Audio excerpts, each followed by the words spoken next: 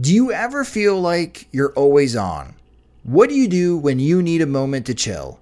How do you like to hit the reset button to get ready for what's next? These days, everything is go, go, go. It's nothing but nonstop hustle all the time, with working from home and trying to stay in touch with friends and family, a million pressing social issues, and an expectation to always be on 24/7. Sometimes you just need a moment to turn off and hit reset.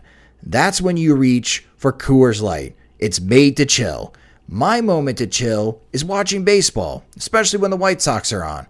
I like to have a Coors Light beside me. It's a great beer to have watching the games, as it's cool and refreshing as the Colorado Rockies. And even the mountains on my cans turn blue, telling me that it's time to hit reset. Sit back, relax, and hunker down for an evening of White Sox baseball. So when it's time for you to unwind, reach for the beer that's made to chill. Get Coors Light in the new look delivered straight to your door with Drizzly or Instacart.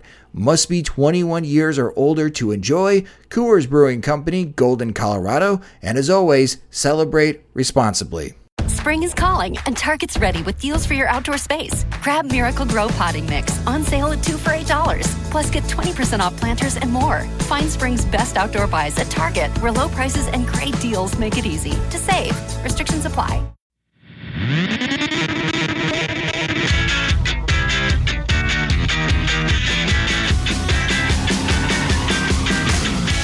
Good morning, White Sox fans. I'm Jim Margulis, and this is your White Sox wake-up call for July 24th, 2019.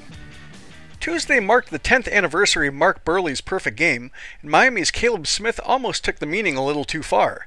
He took a run at perfection into the 6th inning, retiring the first 17 batters he faced and driving the Marlins to a 5-1 victory over the White Sox at Guaranteed Rate Field. Smith is the Marlins' best starter, and he certainly looked the part over his 7 strong innings. He crossed the halfway point by striking out the side looking in the 5th, then opened the 6th with 2 more strikeouts swinging. But then he finally faltered a little against the bottom of the White Sox order. He allowed the first base runner in the form of a walk to the number 9 hitter Adam Engel, then issued another walk to Leury Garcia.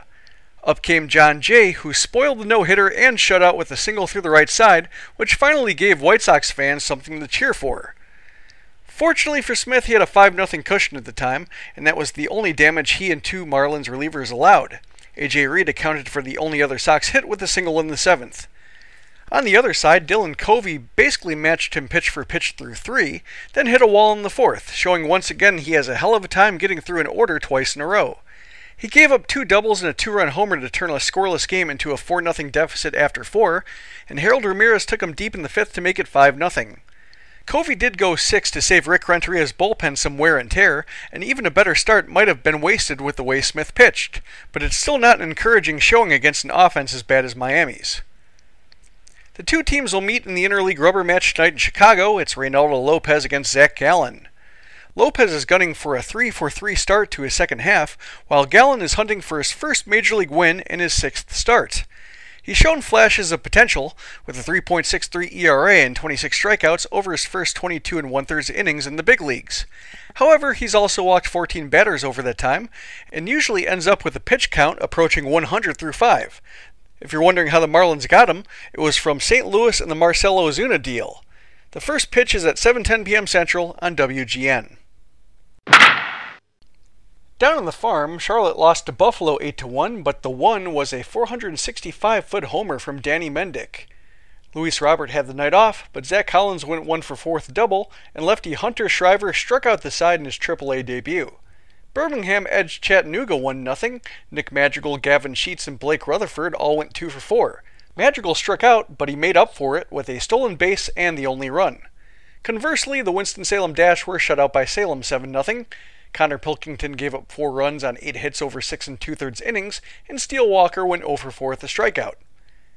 Lexington lost to Kannapolis 5-4 despite a huge game from Corey Zangari, who homered twice along with a walk. Andrew Vaughn went 1 for 3, also with a walk.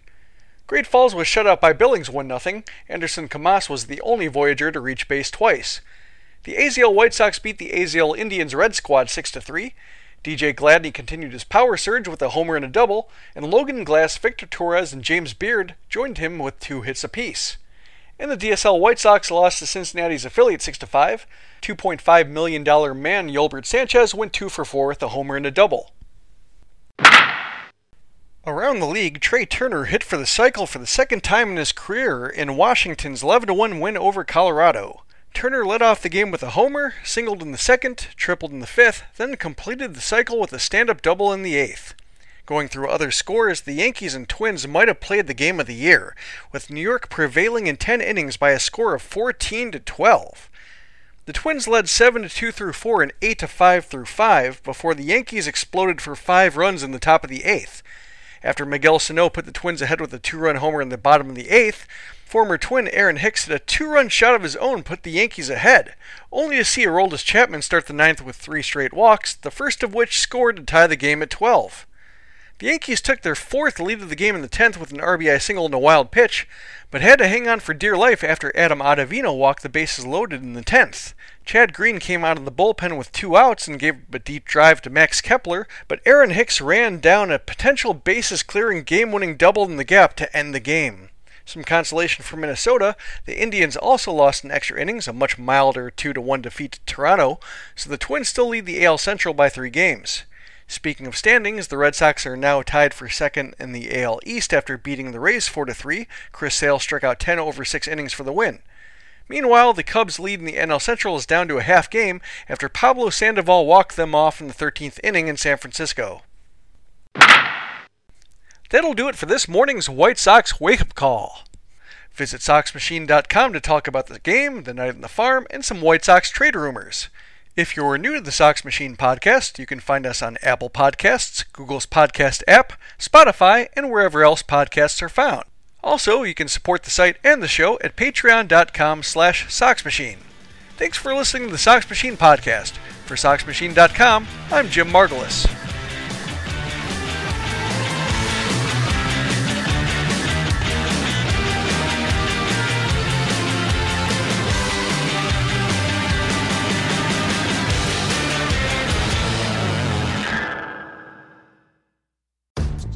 When you rely on the internet for everything, you need speed that can handle anything.